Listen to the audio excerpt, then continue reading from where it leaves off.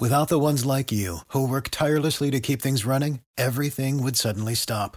Hospitals, factories, schools, and power plants, they all depend on you. No matter the weather, emergency, or time of day, you're the ones who get it done. At Grainger, we're here for you with professional-grade industrial supplies. Count on real-time product availability and fast delivery. Call, click Grainger.com, or just stop by. Grainger, for the ones who get it done.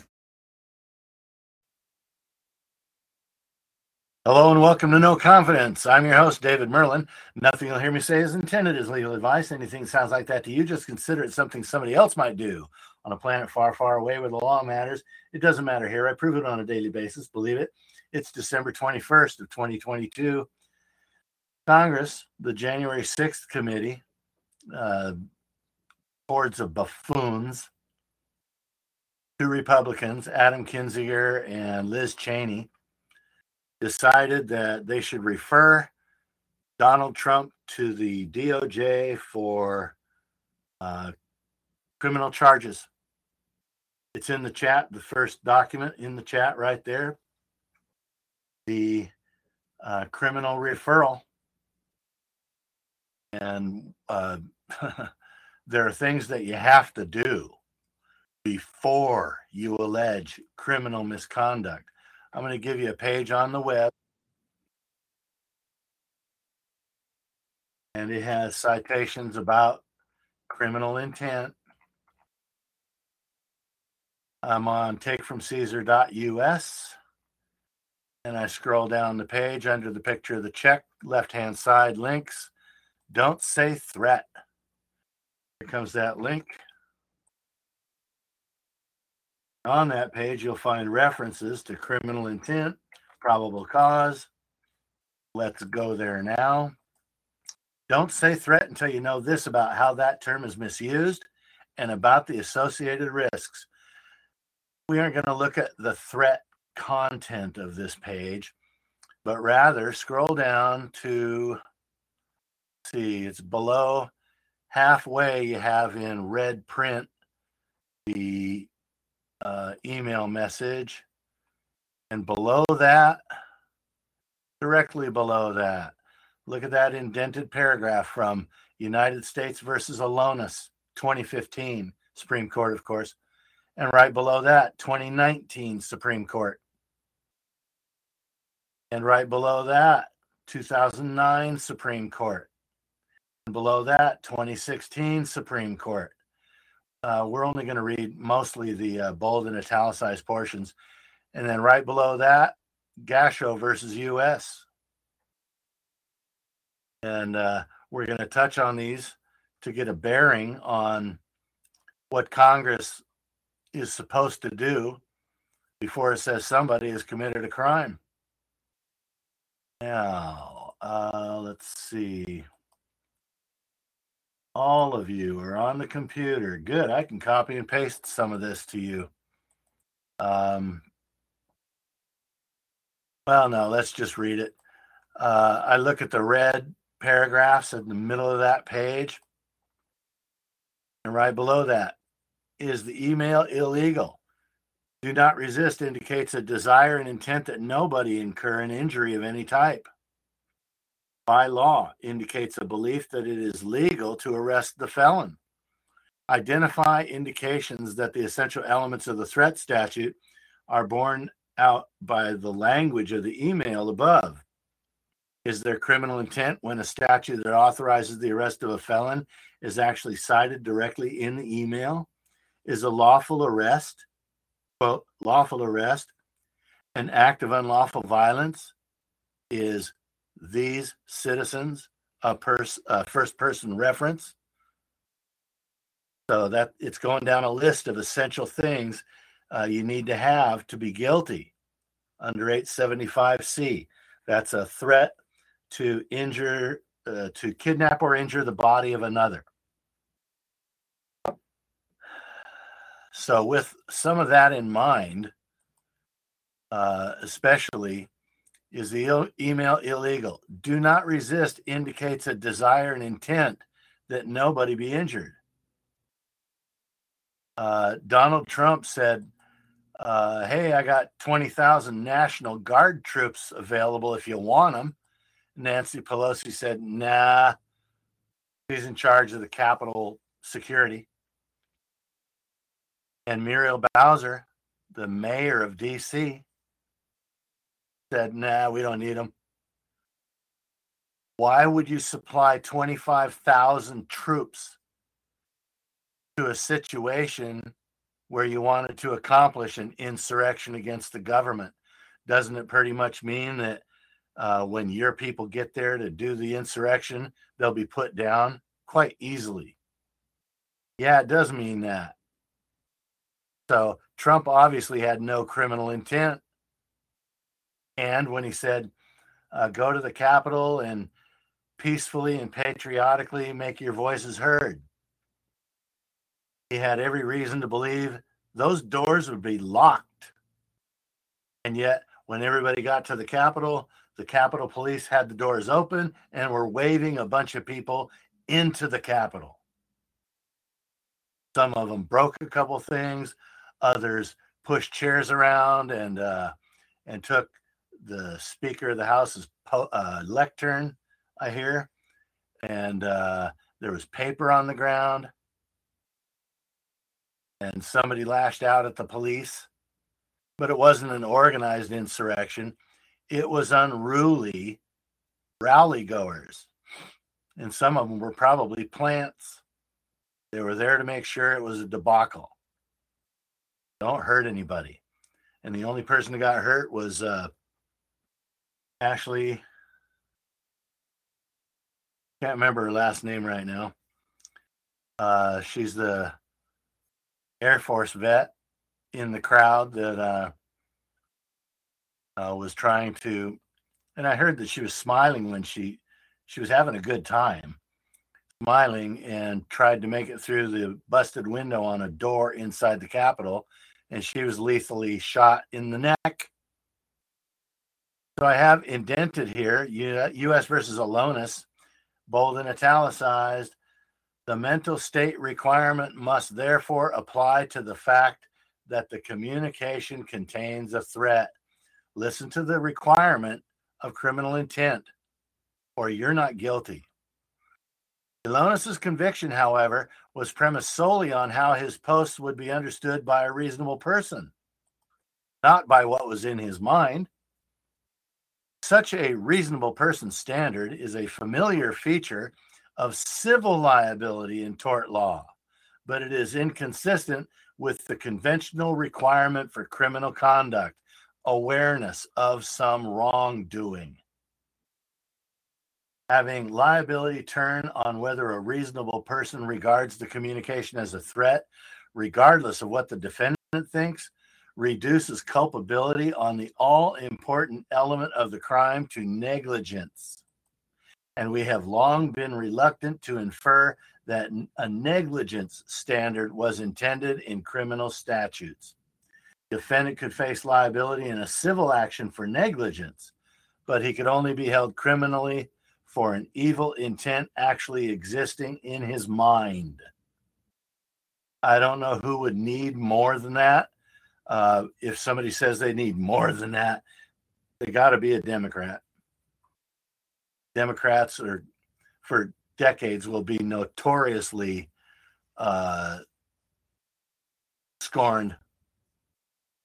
Their conduct is outrageous. They can't reason. They fly off the handle over nothing, and they're willing to build a false case against somebody, especially Congress.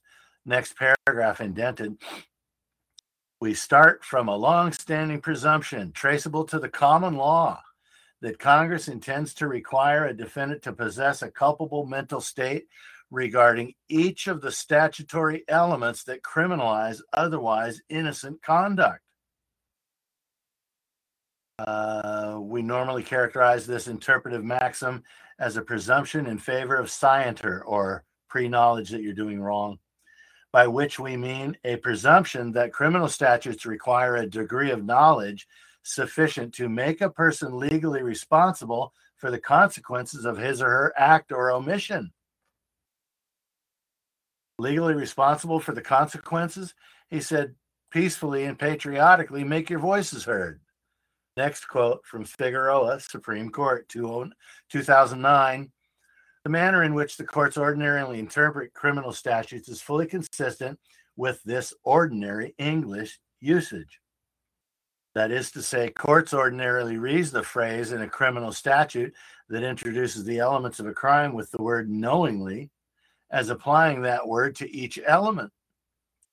For example, this court interpreted a federal food stamp statute that said whoever knowingly uses, transfers, acquires, alters, or possesses coupons or authorization cards in any matter not authorized by law is subject to imprisonment. The question was whether the word knowingly applied to the phrase in any manner not authorized by law. The court held that it did. Despite the legal cliche, quote, ignorance of the law is no excuse, end quote. The next quote, Torres versus Lynch. Consider the law respecting mens rea or criminal intent. In general, courts interpret criminal statutes to require that a defendant possesses a mens rea or guilty mind as to every element of the offense, not just one element, every one of them.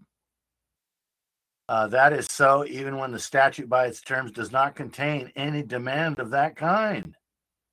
Next quote is from Gasho. This is Ninth Circuit, 1994. It is fundamental that a person is not criminally responsible unless criminal intent accompanies the wrongful act, citing the Morissette case, 1952, where a man, Morissette, knew of a practice bombing range like Minnesota or Michigan, and he operated a fruit stand in the summer and collected and sold scrap metal in the winter. And he went out in the winter deer hunting on this practice bombing range where Navy planes, I think it was 1952. They weren't jets. They would drop canisters with a little bit of gunpowder in the end, and the rest was sand. They were made of brass, and when they hit the ground, that gunpowder ignited and left a puff of smoke, so the pilot could tell where his round or his bomb had landed. And Morissette got skunked deer hunting. He said, "Why don't I recoup some of my losses?" And he went out on the bombing range and collected a bunch of those brass canisters and took them to his scrap metal business, flattened them out, chopped them up, whatever. And then the federal investigators found him. "Hey, did you take those?" "Yeah, they're out there rusting away in the rain like they do all year, every year." "What'd you do with them?" "I sold them as scrap metal." "Thanks for your cooperation." And he was indicted for theft of government property. In the Supreme Court in Morissette versus U.S., the Supreme Court remarks that he did everything in the light of day. He didn't try to hide a single thing. And he figured the property was abandoned, and he made full disclosure the moment that the inspectors found him. No problem. He didn't try to hide anything. And so there's a reason to believe that his conduct is innocent, where he has an innocent explanation. The burden's on the government to prove the opposite. I'm going back to U.S. versus Gasho and Morissette right there, parentheses, stating that a crime is the concurrence of an evil meaning mind with an evil doing hand, end quote, in parentheses. Consequently, to have probable cause to believe that a crime has been committed, you have to have that before you can put the cuffs on, don't you? Way before the criminal complaint. It's when you think a crime's been committed. To have probable cause to act on that suspicion, to have probable cause to believe that a crime has been committed, an arresting officer would have to reasonably believe that the person intended to violate the statute. This was a case where the government had a vessel in custody. and Sharon Gasho to preserve the logs of the captain or the crew at the helm, whatever, boarded the vessel and took the log books, and she was charged. And this is the decision on the Ninth Circuit that said no. To have probable cause that a crime's been committed, the arresting officer, not the prosecutor, not the judge, the arresting officer, before he becomes the arresting officer, has to reasonably believe. Reasonable? Did you even ask her if she meant to break the law? You don't ask that. It's not reasonable. You flew off the handle on an inference, Officer Breath. Now, before we move on to Donald Trump, consequently, to have probable cause to believe a crime has been committed, an arresting officer would have to reasonably believe that the person believed they knew they had a duty, they had to file a tax return. They knew and believed of the duty to pay income taxes before they can take their cuffs out. And they never even ask a person. Say, well, the record reflects that you didn't file a tax return. Here's your indictment. That's all they do.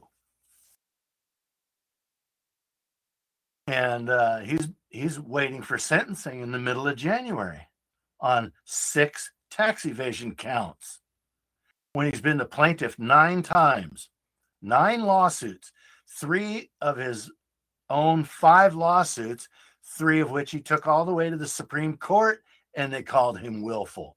Where's the probable cause that he believes he has a duty? Nowhere. And he was indicted anyway, folks. If they can't handle you with the law, they'll handle you without it. Public servants in America are a real small and corrupt sort of deviant brain, and they hate innocent people. Don't forget, and this is nothing new. People that have listened to me for a while have heard me say all that.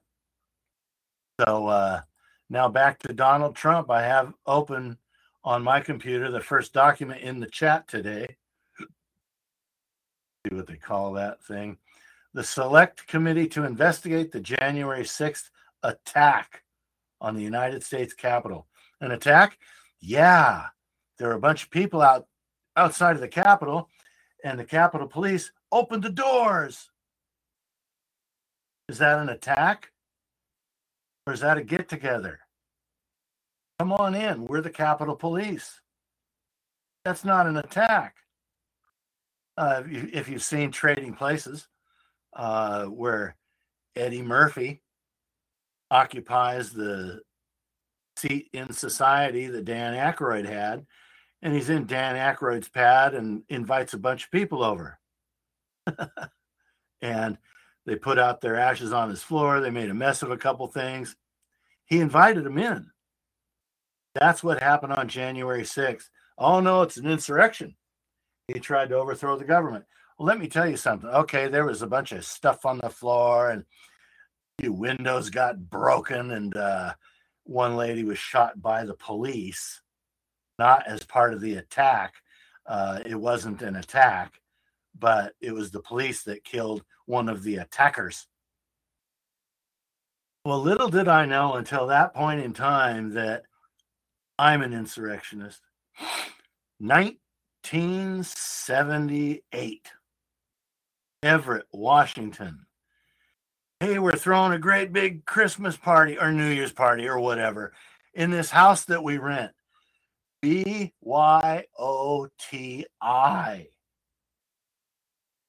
What the heck? Bring your own, BYOTI. What did that stand for? Well, I was on the track team. The house was rented by one of the members of the track team, or several. BYOTI. TI stands for throwing implement. If you have a discus or a javelin or a shot put, bring it to the party. And people brought their throwing implements to the party. And they threw javelins, discuses, and shot puts through the walls, through the doors, through the windows. And the insurrection I was a part of I didn't do any throwing. I'm a high jumper. I can't. Anyway, the insurrection ended when somebody threw the javelin through the window from the inside of the house, and it went over the fence into the window on the neighboring house, crashed through it, and skipped across their coffee table at like 1 a.m. And that brought the cops, I tell you. So I'm an insurrectionist because that's all that happened at the Capitol. And we should have all been sent to prison for life for trying to overthrow the government. You gotta spare me. So anyway, second page, page 2. They get into the testimony, the actual quotes from folks that have had hearings on their criminal complaint, maybe folks who have already been sentenced. I'm going to the second half of the second page, has 2 on the bottom of it. And in the upper left on your PDF program, it says page 2 of 154. Let's see. Young's testimony was dramatic, but not unique. Many participants in the attack on the Capitol acknowledged that they had betrayed their own country. Get to the part where that's Trump. First one, Reimler. And I'm sorry to the people of this country for threatening the democracy that makes this country so great. My participation in the events that day were part of an attack on the rule of law. Uttered by somebody who doesn't know anything about law. Okay. Pert, I know that the peaceful transition of power is to ensure the common good for our nation and that it is critical in protecting our country's security needs. I'm truly sorry for my part and accept full responsibility for my actions. I'm just glad to be out of that criminal sewage hole you call a jail in D.C., where I couldn't exercise, and I was kept in solitary confinement, and I was tortured, and I was beaten. You can get anybody to say anything if you treat them for a year like Washington, D.C. jail treated these people for a year. Next, Markovsky. My actions put me on the other side of the line from my brothers in the army, the wrong side. Had I lived in the area, I would have been called up to defend the Capitol and restore order. No, you wouldn't have, because Nancy Pelosi didn't want it and Muriel Bowser didn't want it. My actions brought dishonor to my beloved U.S. Army National Guard. Witcher. Every male member of my family has served in the military, in the Marine Corps, and most have saw combat. I've seen, and I cast a shadow and cast embarrassment on my family in the name of that family name and that legacy. Okay, so they're getting the impression of attackers that they articulated probably during their sentencing hearing, kissing the court's bottom. Whoopee. See. Okay. I'm on page 3, and there's the indented comments. And look at the third one up from the bottom. Fourth one up from the bottom. Garrett Miller, who brought a gun to the Capitol on January 6th, explained, I was in Washington, D.C. on January 6th of 21 because I believed I was following the instructions of former President Trump, and he was my president and the commander-in-chief. His statements also had me believing the election was stolen from him. That's your problem, Mr. Miller. He's never instructed anybody to bring arms to the Capitol. So the committee is desperate. Second one from the bottom. Lewis Cantwell testified, if the president of the United States is out on TV telling the world that it was stolen, what else would I believe? As a patriotic American who voted for him and wants to continue to see the country thrive as I thought it was. Okay. Oh, sure. Why would the committee have to cite the opinion of a bunch of people that were there who are not even talking about specific quotes from the president? It's all circumstantial and inferential. The last indented entry there. Likewise, Stephen Ayers testified that with everything the president was putting out ahead of the January 6th, that the election was rigged, the votes were wrong and stuff. It just got into my head. The president was calling on us to come to Washington, D.C. There's going to be a rally. Ayers was hanging on every word the president was saying. Ayers posted that civil war will ensue if President Trump did not stay in power. So what? This is supposed to be about what Donald Trump did. And at no time did he say anything other than to peacefully and patriotically make your voices heard. Isn't that easy? And we know that to bring criminal charges or to reasonably suggest that they should be brought, what did you do to discern Donald Trump's criminal intent? I'd like to know all about that deliberation. To have probable cause to allege a crime, you have to have a reasonable belief that the person intended to break the law. I'm on page 4, top paragraph. Look at the last sentence in that paragraph. Even key individuals who work closely with President Trump to try to overturn the 2020 election on January 6th ultimately admitted that they lacked actual evidence sufficient to change the election result, and they admitted that they were attempting that what they were attempting was unlawful. Now, how much do they know about the law? So it's still their opinion that they lacked actual evidence. They weren't in charge of the evidence. Also, out of cases that were filed over election results across the country, which court cases reached the decision on the merits? None. You can admit whatever you want. The fact of the matter is, it's been proven. There were thousands of illegal votes in a lot of different districts. And they'll never tell you that in this report, I would bet. Let's see. Top of that paragraph, kind of. Second sentence. For that reason, our hearings featured a number of members of President Trump's inner circle refuting his fraud claims and testifying that the election was not, in fact, stolen. There's a lot of proof out there. And it doesn't matter what those people, they might have been covering their own asses because of all the allegations that you're trying to overthrow the government. Well, even they admit they thought it was wrong.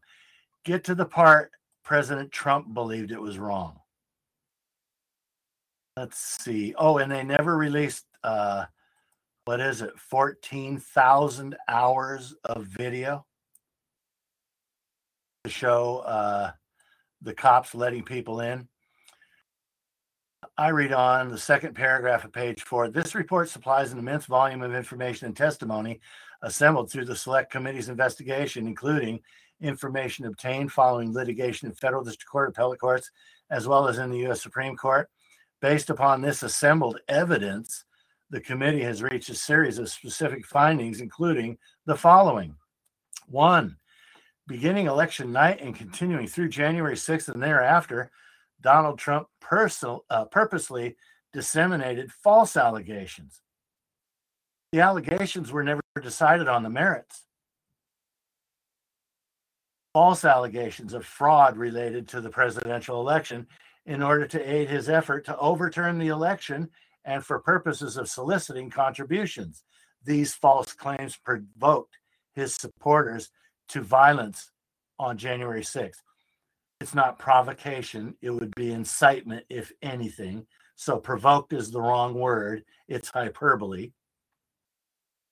And to offer 20,000 troops so that nobody got hurt and there'd be no violence. How do you call that intentionally inciting people to overthrow the government? when you offer everything the government needs to make sure nothing like that would happen? Doesn't matter. Number two, knowing that he and his supporter had lost dozens of election lawsuits, but not on the merits. And despite his own senior advisors refuting his election fraud claim and urging him to concede his election loss, Donald Trump refused to accept the lawful result of the 2020 election. Lawful? Show me the case that reached the merits. Then it's lawful. Rather than honor his constitutional obligation to take care that the laws be faithfully executed, President Trump instead plotted to overturn the election outcome. How? Simply by getting Michael Pence.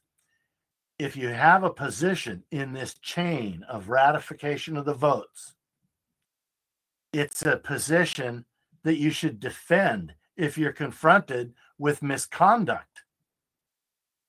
And if there was plausible proof of election fraud from one state, two states, three states that were coming to Mike Pence with a bunch of their electoral votes, Mike Pence had an obligation to turn those particular states away.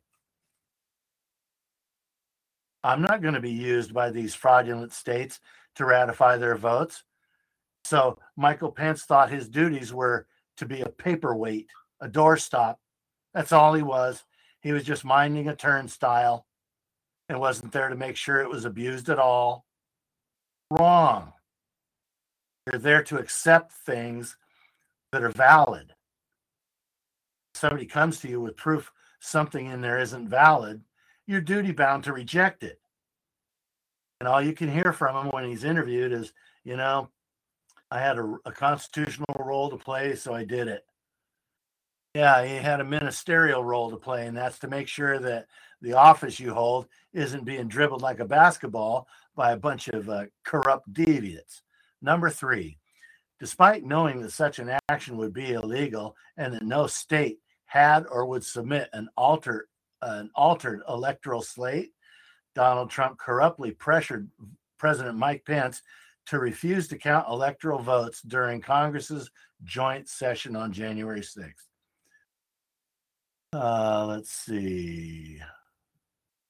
Oh, this is good. Number four, Donald Trump sought to corrupt the DOJ by attempting to enlist department officials to make purposely false statements and thereby aid his effort to overturn the election. It was the fraudulent votes that would overturn the election.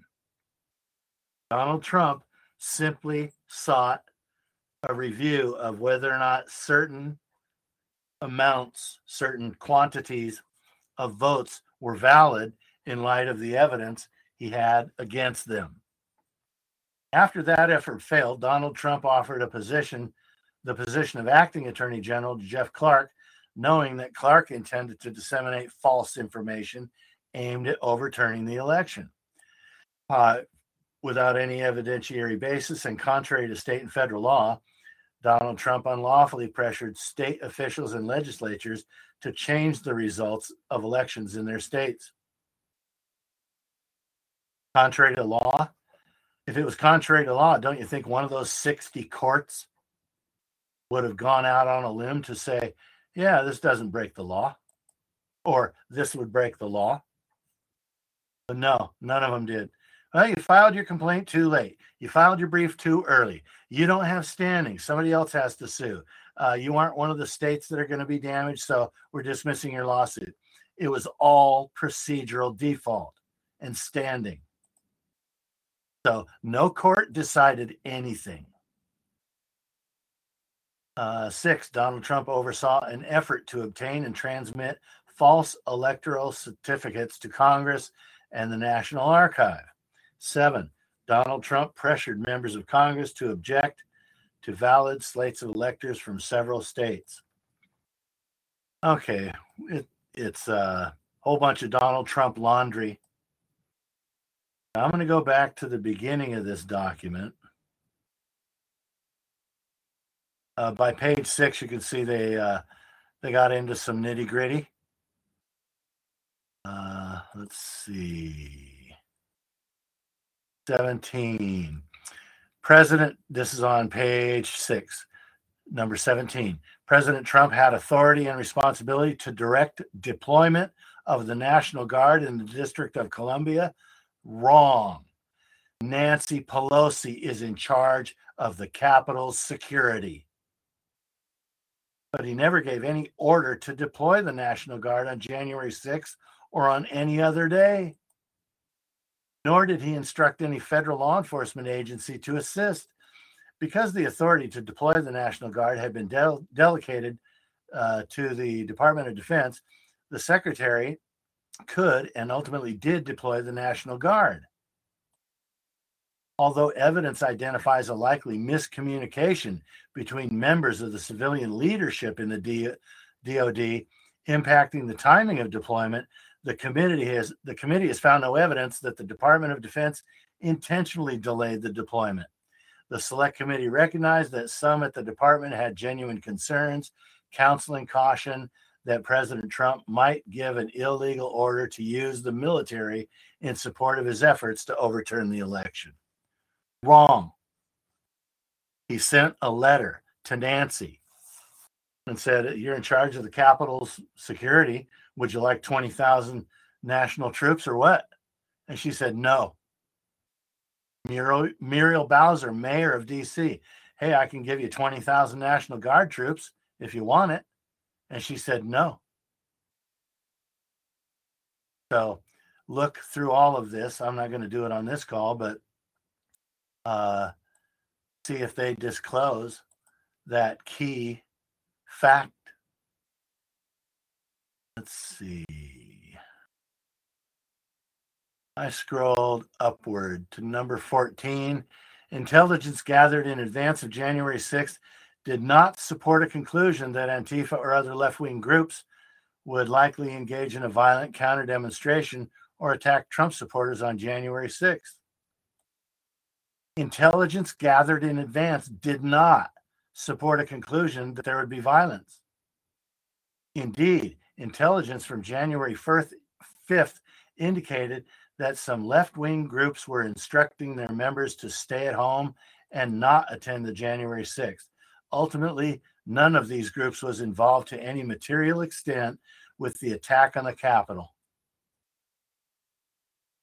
There's a lot wrong with that because 2 days, I think it was like 48 hours before January 6th, there was a reassessment of security at the Capitol, and the head of the Capitol Police, I think, raised red flags, and there's rhetoric afoot that would lead me to believe that there's going to be trouble.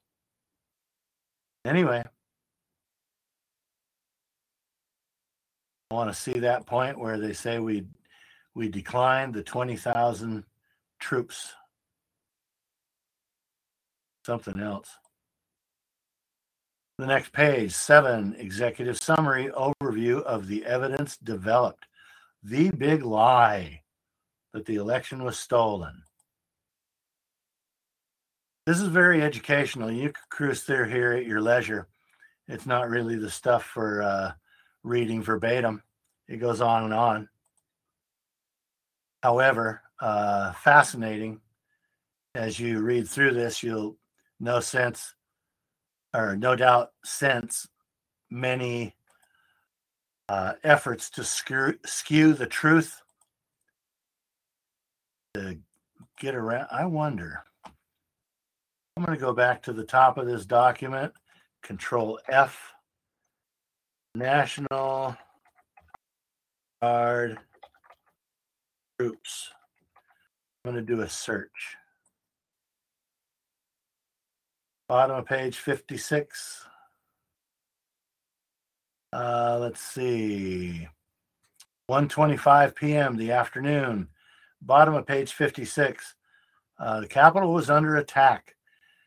Last paragraph. Not long thereafter, as thousands of Trump supporters from the speech continued to arrive at the Capitol, the Metropolitan Police Department declared a riot at the Capitol.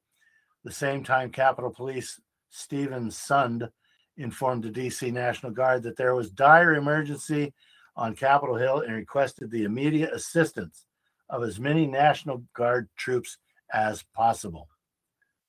Okay. And that's the only mention of National Guard troops. That's the exact search I just did. Now I'm going to do a search for 1,000. He said he authorized 20,000 troops. Page 5 at number 9, tens of thousands of supporters. Page 6, thousands of his supporters. Page 21, thousands of votes. Page 44, thousands of very upset people showing up in Washington. So what if they're upset? Get to the part where they're violent. Can't do that. This is just Congress. And thousands of others purposely remained outside the magnetometers or left their packs outside. Page 50. That's not thousands of troops. Many thousands would not pass through the magnetometers. Okay. And then page 51. He pointedly expressed his concern about the thousands of attendees who would not enter the rally. Page 51. I'd love to have if those tens of thousands of people would be allowed. Then page 55. Against intrusion broke in the face of thousands of armed rioters, thousands of Trump supporters, tens of thousands of people. I'm looking for thousands of National Guard troops.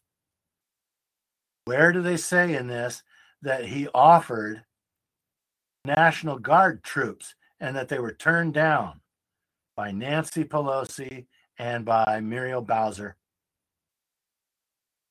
Tens of thousands of supporters, thousands of angry calls, page 120. There, nowhere is the word thousand mentioned in this document next to or near or relating to National Guard troops. It was in writing, a letter to Nancy Pelosi, a letter to the mayor of DC. Would you like 20,000 National Guard troops or what? No, thank you. Who would offer 20,000 troops to cut to ribbons anybody you had conscripted to perform an insurrection for you against the government of the U.S.? They'd be reduced to meatloaf, hamburger by the National Guard. Nobody would do that. And you never heard him say more than the election was stolen. And then in interviews since, I've heard him say probably a minimum of 6 times, they're destroying our country intentionally. They're destroying our country. But he's always left it up to what somebody else is willing to do on their own. And personally, they're doing exactly that, in my opinion. They're intentionally destroying the country. What's a country? A country has borders. We don't have borders, so it's not a country. And anybody and their monkey can walk across the southern border and they're going to be treated like a king, except the first month they have to sleep on the street. But they're opening up hotels to them, putting up tent cities and cell phones and debit cards and toothbrush and toothpaste and probably blankets. And they're taking over hotels. The government is commandeering hotels to put these people in. When plenty of them, I'm sure, are going to smear their feces on the walls. Plenty are not literate. Plenty are criminally insane. And it's going down by the tens of thousands every month. Can't stop it. Arizona. Hey, what do you say we take a bunch of those steel shipping containers like they use on those ships from China and stack a whole bunch of them along the border and put razor wire on top of them, make our own fence, our own barrier. And they did that, and the Biden administration sued them, saying you're trespassing on federal land with your barrier. They intend to destroy America. And what comes along with that? It's really first. What comes along with all that? Danger to women and children. They're letting anybody in. MS-13 and any other gang member that wants to come in. Fentanyl traffickers. There's enough fentanyl in America to kill everybody once, 2, 3 times.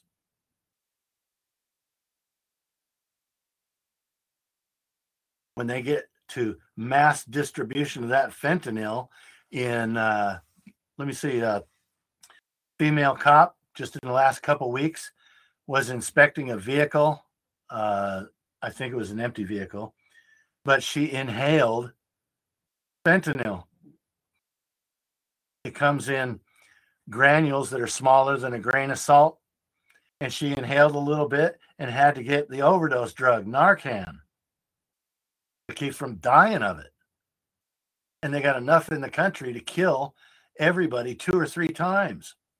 What if it goes in the ventilation system or air conditioner at a shopping mall, at a basketball arena?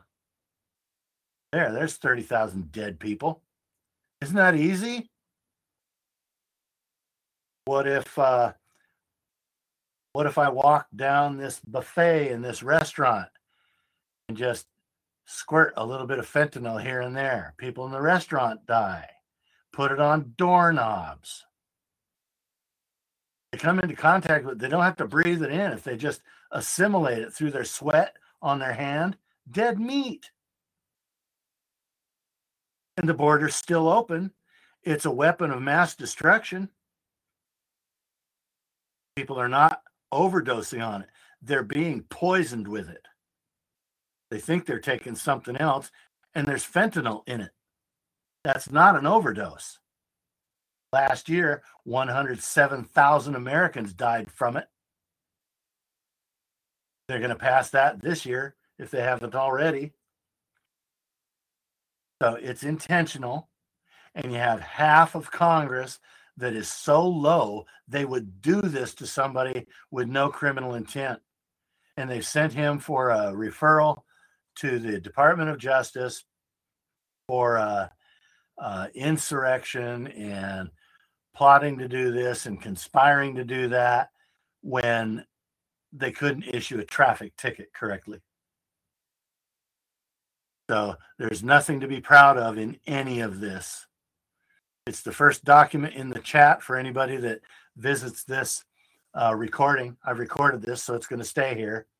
And to yourself, ponder, did Congress have probable cause, reasonable suspicion to believe that President Trump intended to break any of those laws?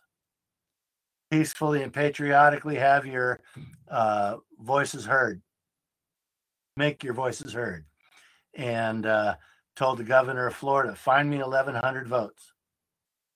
He didn't say, hey, let's do it this way. I got a bunch of blank ballots in the trunk of my car.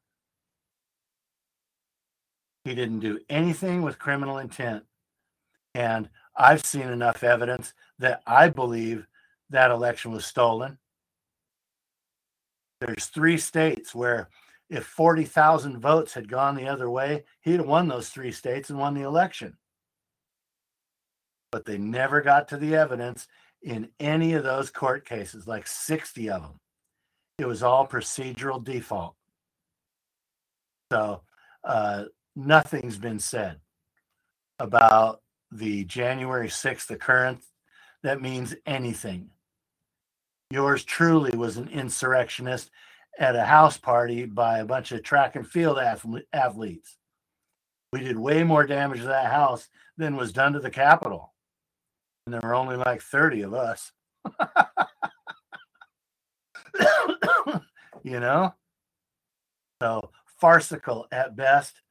And I don't know, if I find some spare time, Right now, I got a couple of really big incumbent tasks to master, but go through this and find more stuff. And I have the luxury or the bad fortune of being trapped here with the radio all day. So I hear news and I hear news and I hear more news. So let's see. I'm on page 12 for a capper. Page 12 of this document, third paragraph. Barr, that's William Barr, Attorney General. Barr then told the Associated Press on December 1st that the department had not seen fraud on a scale that could have affected a different outcome in the election, end quote. Next, he reiterated this point in private meetings with the president both that afternoon and on December 14th, as well as in his final press conference as Attorney General later that month. The Department of Homeland Security had reached a similar determination 2 weeks earlier. Quote, there is no evidence that any voting system deleted or lost votes, changed votes, or was in any way compromised, end quote. I beg to differ. What was all that stuff that Mike Lindell had about China hacking the vote county by county? And a bunch of others, Dinesh D'Souza and the 2000 Mules. Mark Zuckerberg puts $419 million into early harvesting of ballots with boxes and mail-ins. And Department of Homeland Security said this. Is that the Department of Homeland Security that's in charge of the border? Yeah, I trust them. William Barr. Isn't it a fact that 18 U.S.C. 241 prohibits a conspiracy against constitutional rights? And William Barr sits down in his office and looks at the fact that James Comey and a couple of others falsified applications to the FISA court for surveillance warrants against Carter Page of the Trump campaign. Well, he had constitutional rights against unreasonable seizure and constitutional rights to privacy. And these guys conspired to relieve him of those rights. And they did it with a false application for a warrant. And Bill Barr doesn't think that violates the statute that prohibits conspiracy against rights. So screw Bill Barr. He was on the Hill to make sure that Donald Trump got nowhere in whatever he tried. And that's what Bill Barr did. He just sat on his ass while crimes were committed all around him. And then he weighs in. I got an idea. Shut up. Just shut up. So anyway, have fun, be fun. These are the things I like about America. And it's as ugly as I've seen Congress be. I wasn't really tuned into the Clarence Thomas confirmation hearings, or that might not be accurate, but it's the worst I've seen out of Congress is the January 6th committee. So you probably in this report won't see them get into real specifics about vote counts in a couple of real key states. And it's inferences at best in a lot of places. And in other places, it's blatherskite. They're just flapping their gums. So, hey, everybody, thanks for hanging out with me on this Wednesday. And Chris will probably be back next week. And that'll be on Zoom. So I look forward to that.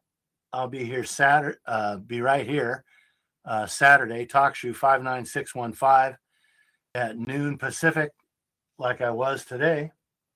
Or no, I was here at 4 Pacific today. Excuse me. It's Wednesday. I'll be here Saturday at noon Pacific, and I look forward to that. And I'd love to hear any of your thoughts on this executive summary and the January 6th thing now that we have it in our hot hands. This has been No Confidence for December 21st of 2022. In 3 days, I turned 65 years old, Christmas Eve, 2:39 a.m. Whoop-de-doo. I feel like I've still got a spring in my step in a lot of days, and I'm settling down in a couple of ways, so it's not all doom and gloom. But I'll be back here on Saturday, and I'll give you updates if there are any to be had on the civil case in Hawaii and the criminal case in South Carolina. Till then, have fun, be fun, enjoy yourself, enjoy somebody else. Don't break any windows, but why don't you throw your own insurrection in your house? And you see how really very easy it is. It's only going to take one bottle of tequila, and your house is going to end up looking like the Capitol. And so, no, it wasn't an insurrection. It was a joke. I know, because I was a community college student and track and field athlete. I speak from experience. Take care, everybody. Lucky Land Casino, asking people, what's the weirdest place you've gotten lucky? Lucky? In line at the deli, I guess? Aha, in my dentist's office. More than once, actually. Do I have to say? Yes, you do. In the car before my kids' PTA meeting. Really? Yes. Excuse me, what's the weirdest place you've gotten lucky? I never win and tell. Well, there you have it. You can get lucky anywhere, playing at LuckyLandSlots.com. Play for free right now. Are you feeling lucky? No purchase necessary. Void where prohibited by law. 18+. Terms and conditions apply. See website for details.